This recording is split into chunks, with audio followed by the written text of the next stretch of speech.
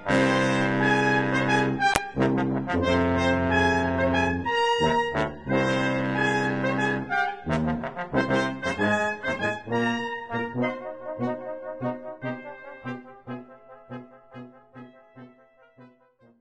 everybody, and welcome to another BP Movie Journal, the show we do where we talk about the stuff we've seen since the last time we did one of these. I'm David. I almost said I'm Tyler, but I'm David.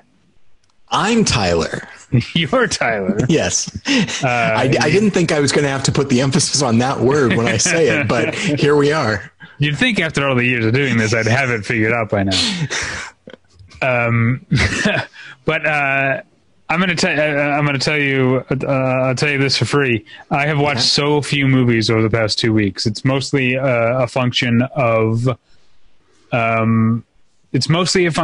work being completely insane for me. It is also partially a function of something I think we talked about with Katie just the other day. Partially, it's a function of baseball being back. Like there are like so many movies to watch, but I feel like there's something so comforting, I think, for some reason about watching baseball and hearing the fake crowd noise and the corny announcers and stuff. Like I keep opting to just watch baseball instead of watching movies. I also watch a lot of like sort of TV special things that I'm not really counting. Maybe I'll talk about those on the Patreon when we get to the TV journal. So I have watched stuff, but I only have 3 movies to talk about, and luckily 2 of them are good. Unluckily, we're starting with the third one, which is Unju Moon's I Am Woman, which is a biopic of Helen Reddy, who is best known for the song I Am Woman, Hear Me Roar, which is a good song, and that's one of the best things going for the movie is that this is clearly an authorized biopic. They got all the rights to all the songs, and they let there are full song performances. Not quite like, I wouldn't quite call the movie a musical, but there are multiple times where the movie just sort of stops and you see the actress Tilda Cobham Hervey, whom I only knew from a small but memorable role in Hotel Mumbai a couple of years ago. But she's quite good. And are you looking up the movie as I'm talking about it? No, I'm just making sure. We talked about this. No, I was just making sure that the Helen Reddy that you're talking about, the only, aside from the song, I only think of her as she was in Pete's Dragon, the original. And like, that's where I know the name from. And I was like, that's the same woman that said, and yes, it is. Huh. And she does, what was that? They didn't cover her movie career in the. Okay. That's unfortunate because I believe I would need to look it up again, but I think she sings a song. Well, there are multiple songs in Pete's Dragon, but one of them I think was nominated for an Oscar, and I think she was part of the writing team behind it. That's nice. She was a songwriter as well as a singer. The only little bit of movies we get is her husband, real life husband, Jeff Wald, real character, a real person, played in this movie by Evan Peters, was a talent agent. He was her agent, but he was also an agent to a number of people, including Sylvester Stallone. And there are some references to Rocky II. Sure. That he's like riding high off the box office success of Rocky II. When he shows up backstage at one of her concerts, high on cocaine, which is we're getting to there are so many, the comparison I kept thinking of was Bohemian Rhapsody, another movie that is, to me, completely eye-rolling in how many of the sort of standard rock music biopic landmarks that it hits, but still has these performance scenes that are really good. Obviously, the Bohemian Rhapsody ends with the Live Aid performance, which is terrific. And this one, in a very similar way, ends with a recreation of a real performance at a 1999 NOW rally, National Organization of Women rally, which is sort of like 89 was like after her heyday. She was sort of like her star had fallen a little bit, and so but her daughter is now a grown-up and an activist, and is like, hey, now wants you to come perform. And so she trucks out the song I Am Woman one more time, and you see all these women singing along. And it was like after, an hour and 45 minutes of me, like, again, rolling my eyes most of the time, I did actually get kind of emotional at the end. Like, it does the performance as well. Tilda Common Hervey, even though it's not her singing. And I had the name of the person who did the singing. It's in my review, but I can't remember it. She performs those parts well. It's just the movie's just too standard, too ridiculous. You've got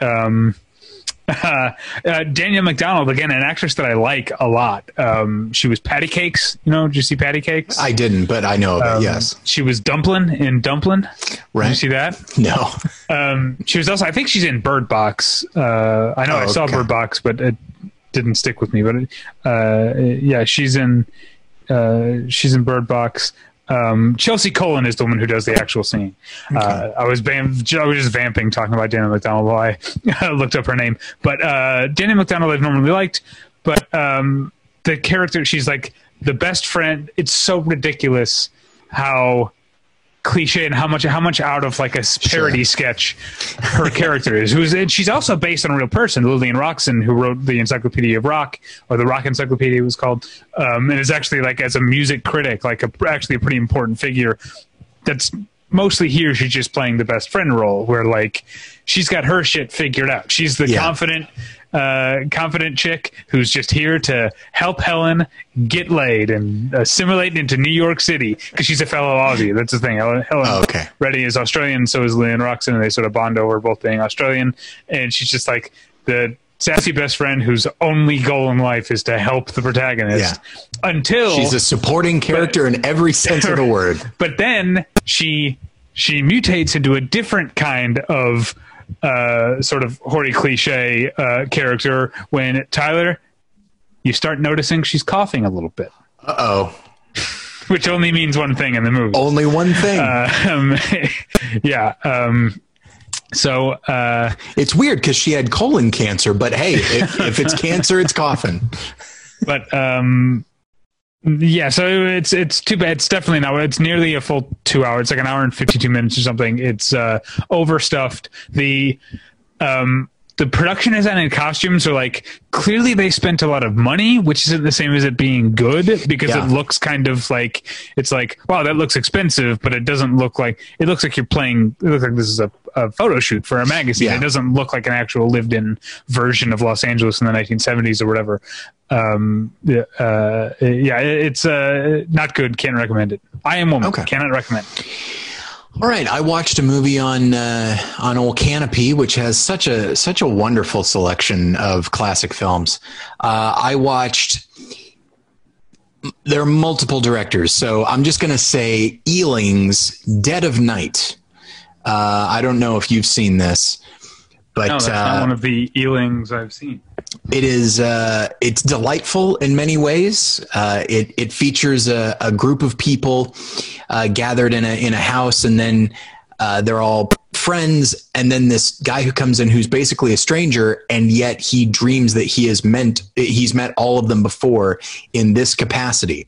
And so the character's like, oh, that's all very strange. And so he starts to predict what each one is going to do. And all of them think like, oh, this is such a strange and funny thing. But there's among the friends is like this German psychiatrist who just keeps finding rational explanations. But then each person takes a turn talking about very strange, like psychic or supernatural experiences they've had. And so so each of these little vignettes are directed by a different director. And so certainly it does feel a little bit patched together tonally, but it's supposed to. Like, some of them are shorter, some of them are longer, and then one of them, it turns out, is essentially just like a joke that someone is actively telling to lighten the mood. And it's not officially a comedy. There are moments that are meant to be, creepy, and they are, but it still has that vibe, that Ealing vibe. I know Ealing wasn't predominantly, wasn't only comedy, but that tends to be what people associate with it, and it has that kind of cheekiness. And indeed, Charles Crichton directs one of them. Okay. He's the one that directed. He directed the more overtly comedic one, and it's a lot of fun. I can't really go into a lot more detail than that, except that it's just it was 1945. If I had seen it in time for our recent Patreon episode in which we talk about our favorite movies in 1945, it might have been included, because even though it's all these different films, just it feels so fun and consistent tonally, and it just, in the end, it really does feel like you and a bunch of your friends telling these odd stories about, like, oh, well, you think that's strange, let me tell you this. And it's well written and delightfully acted. And it's just a fun time. What are you furrowing your brow about? Just a quick heads up to you and to the listeners. You're having some connection issues on your end. Oh, okay. You keep stutter. I don't know if I can never be sure what the recording is actually picking up. So I don't know if they're hearing it, but you've occasionally gone like robot voiced and then like quickly caught up. Okay. It's happened like 3 times. All right. So, I'll keep that in mind. Let's just be on the lookout. All right. Moving on to saw a movie, a new movie on Netflix that I wanted to see and my wife wanted to see. Only one of us ended up liking the movie, and that was me. We watched Charlie Kaufman's new film, I'm Thinking of Ending Things. Okay. Oh my God, it's very, very good, but also very, very sad. Sometimes quite creepy, kind of unsettling.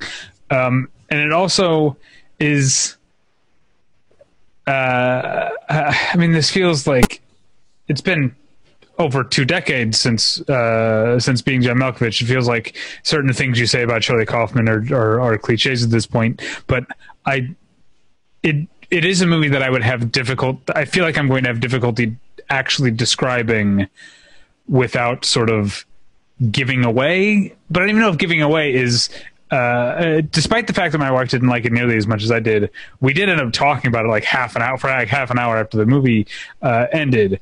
And so I feel like I now have an interpretation of what happened in the movie, which is not, this is not the type of movie that like you're supposed to solve or anything like that. Right. But you come up with your sort of pet theories about what's going on in the movie. But I feel like I can't say what that is because that might inform how someone else watches the movie.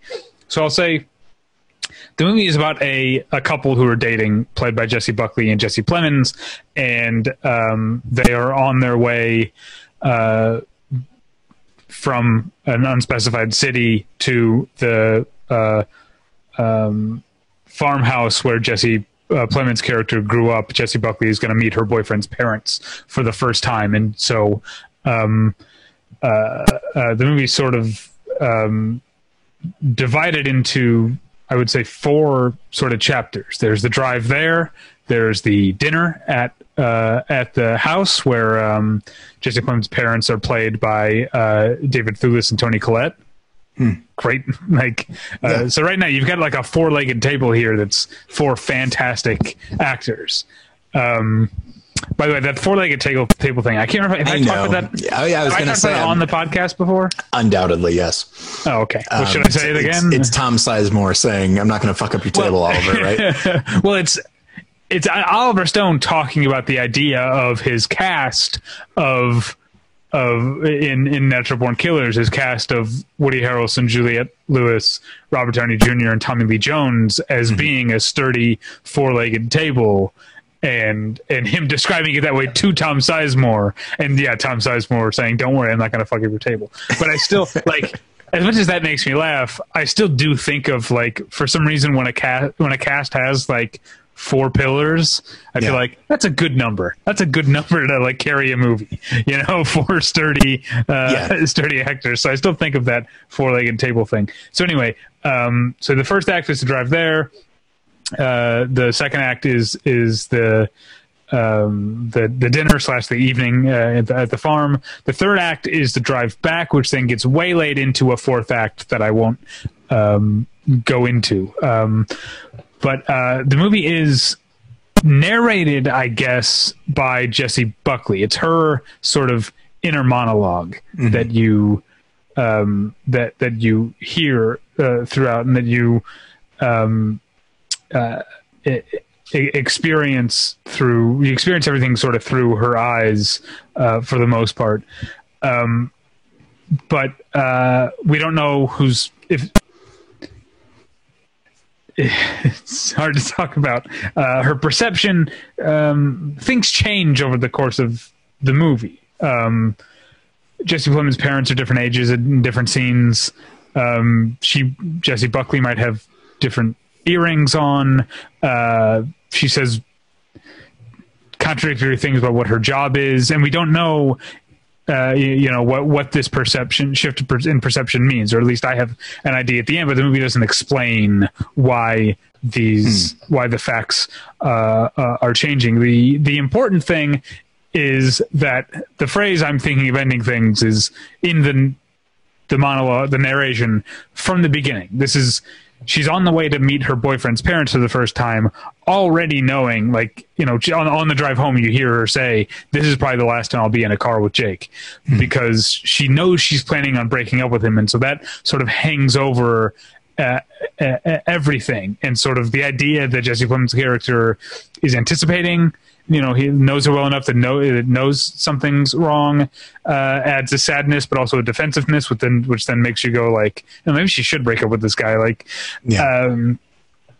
I'm getting too far into the weeds with the description here. What I really want to say is the movie is, in that Charlie Kaufman way, often very, very funny, also sad and scary. There's something I won't describe about Jesse Plemons' parents' dog that is very upsetting, and that I keep thinking about when I look at my own dog now. Also, there are sort of literary diversions that, some of which I know enough about a writer to know, Charlie Kaufman is just. Or maybe Jessie Buckley's character is just lifting this entirely from a pre-existing material. There are some that I don't know, but once I realized that was happening, I was like, I bet that poem was probably, not written for the movie. That's probably some other poem that she's claiming as her own. And all of this means something. I swear. But if you're like me and you like Charlie Kaufman movies, you will like this. If you're like my wife and you feel that over the course of your life of consuming narrative art, you've had more than your fill of depictions of sad men, sad white men especially, you might grow a little too impatient with Jesse Plemons' character. But I really, really dug it. Look forward to watching it again. Actually, it's one of those type of movies. Although it's like 2 hours and 20 minutes long. It's quite long, but worth it. I remember there's an episode of Community where a character named Abed is a filmmaker, and he's making a movie that's extremely meta and stuff. And one of the other characters is is talking about the nature of his film, and she then references Charlie Kaufman, and she's like, and she sums up by saying, "Some of us have work in the morning. Damn," And so, okay, so the next film for me is the pronunciation here is gonna be a little bit rough for me, I think. Cyrus Nowrasteh's Infidel, starring Jim Caviezel. I just posted a review of it on battleshippretension.com. It's unfortunate because the publicity people reached out to me in particular, because some of the people behind the movie like some of my sensibilities as a Christian and as a conservative. And so given that, it's unfortunate that I did not like the movie really very much at all. And I think because it's trying to do too many things. Like it clearly, I think one of the executive producers was like Dinesh D'Souza. It's like, okay, well, I know that that's not going to be great. From a thematic standpoint. Well, you know what? Like, even if I'm in sympathy with its themes, I know that it's not going to convey them in a way that I'm on board with, narratively. And so there's a conservative quality to it. There's a Christian quality to it. And it just seems at all times to be reacting to, it's almost like, hey, we know how like left-leaning Hollywood would tell a story like this, but we're telling it in a different way. And it's like, okay, good for you. What way are you going to tell it? Stop trying to stop focusing on what someone else would do and do it your own way. And that's the thing, is they're so focused on trying to sort of subvert your political expectations that they forget to do this thing well. And it's about this, it's apparently based on a true story of this American writer who is also a Christian, played by Jim Caviezel, who is at a conference in Cairo, and he's on a TV show, and he speaks openly about his faith, at which point he is abducted and held prisoner until he can, because there's suspicion that he is like actually undercover CIA, because his wife worked in the State Department. Anyway, so that's the essential story. And what I will say is the actor who plays his captor is named Hal Ozun, and he's great. Like he's been in a bunch of stuff. I'm largely unfamiliar with him. He's British, but he really brings a sense of humanity to his character, and you don't expect that from sort of the villain of a movie like this. But what I will say is that I usually like Jim Caviezel, but man, I don't know what he is doing in this movie. By which I mean not like what's he doing in this movie as in why is he in it? I understand why he's in it, but I don't understand the choices he's making. Right. He is like playing, once his character is abducted and he's being tortured and all that, like, okay, that I get, but he's playing that beat the whole movie, even when he's just like hanging out with his wife casually before all of that. And I'm like, this is crazy. Like, you got to leave yourself somewhere to go. And so it's just, and that's the thing, is like, it seems to want to explore some kind of level of Christianity, but that's the thing is, and this is where I might be overgeneralizing a bit. You have a character who is ostensibly being persecuted for his beliefs, which can happen in other countries, certainly. And yet the film also wants to be sort of a more standard conservative minded, like action thriller. And those two things don't actually go together. And it winds up being sort of at war with itself. And I think that's the problem when you're only making a movie in reaction to something. You're probably not going to be super focused on what you're trying to do because you don't know what you're trying to do. So it really bummed me out because the production value is there. The performances are there except Jim Caviezel. But even then, like once the movie catches up to what he's doing, then he actually does quite well. But I just think thematically it's really muddled. And it's a bummer because I think there's a good way to do what it's doing. But this isn't the way to do it. All right. Finally, I watched the movie. You can read my review on Battleship Pretension right now. I watched Antonio Campos' The Devil All the Time, newly out on Netflix this week. And I know Antonio Campos is a well-regarded director. He made After School and Simon Killer and Christine in 2016. Not the killer car movie, the one about the true story. Right, very yes. upsetting. But I never saw any of those. Now I want to see them because I was very pleasantly surprised by The Devil All the Time. Although pleasant is not the right word for this movie. And I also said this is, things I can't predict about movies because my mind doesn't work that way. I'm never able to predict how a movie is going to do in the box office. I have a terrible sense of that. I apparently also have a terrible sense of, or at least a not always well-calibrated sense of how other critics feel about movies. Because I spent, again, this is very similar to I'm Thinking of Ending Things. It's about 2 hours and 20 minutes long, which is a lot for this movie, for what goes on to it. But I spent so much of it thinking like, oh, people are going to hate this. People are not going to get this movie. They are going to hate it. And some people do, but a surprising number of people, surprising to me at least, don't. It's led to that... God, what was it? A couple episodes ago, we were talking about. For some reason, we were talking about Rotten Tomatoes scores.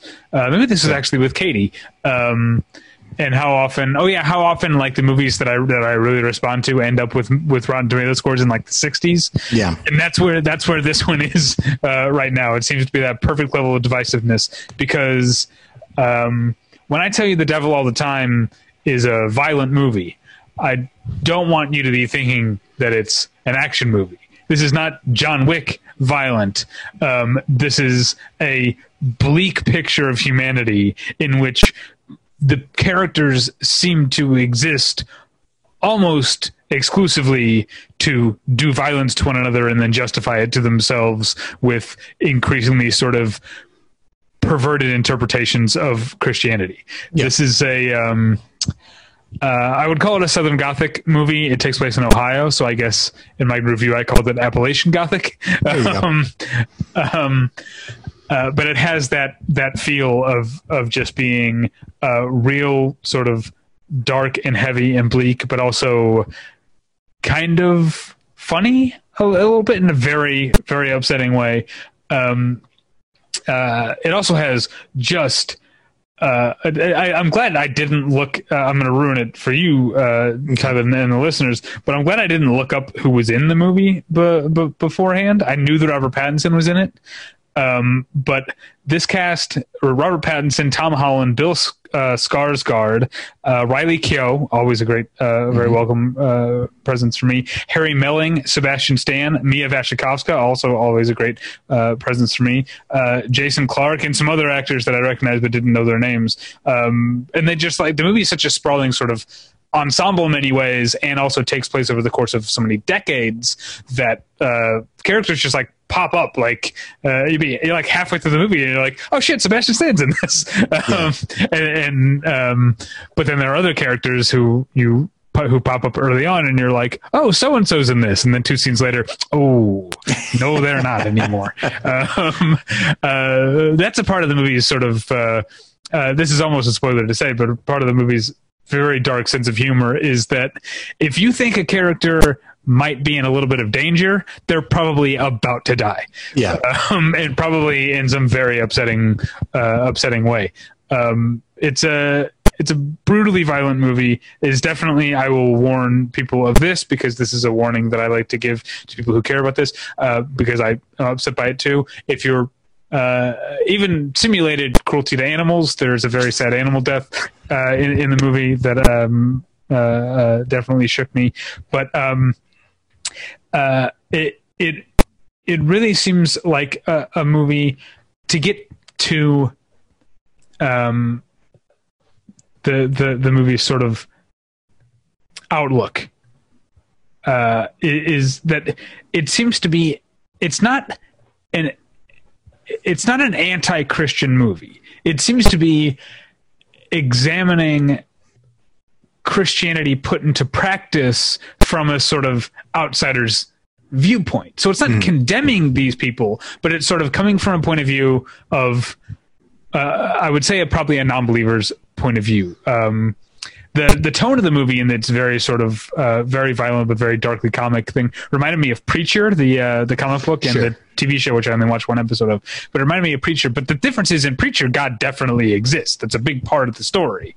Here, there's no evidence of God or the devil. Right. It's about people and how they are motivated by their belief, or more often, how every person's ideation of God, in the movie at least, is just a way of, it's almost self-deification, that it's all about just defining God in a way that lets me let myself off the hook for giving into my worst impulses, you know? Yeah.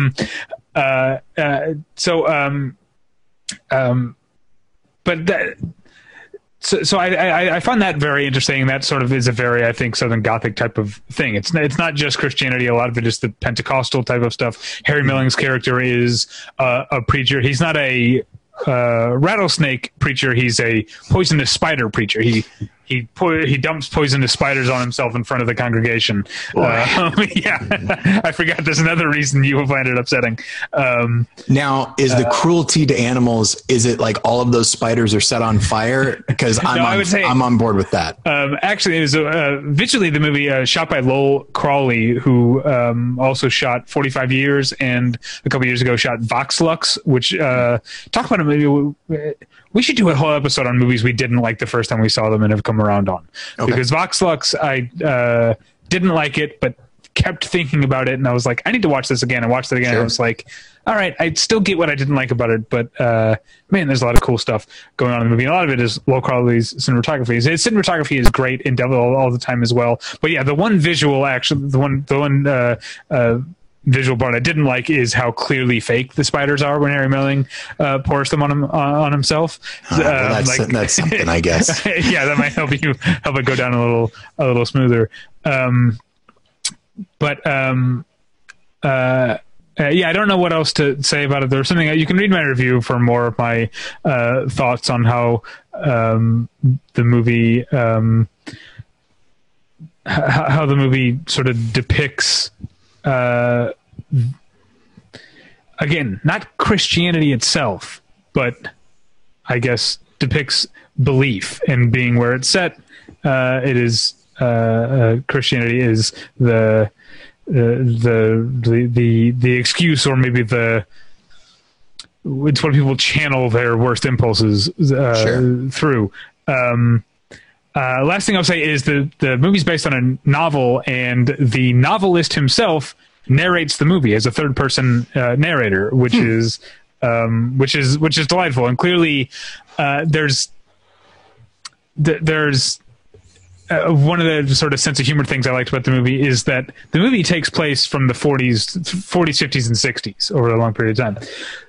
The narration feels very current, so it does feel like someone from the modern day telling you this story. One part is, I will spoil that Harry Melling does actually end up getting bit by one of the poisonous spiders, and his sort of way of because clearly this means that God has disapproved of something that he has done, so he locks himself in a closet for 2 weeks. And the narrator says that he comes out smelling worse than a truck stop shitter.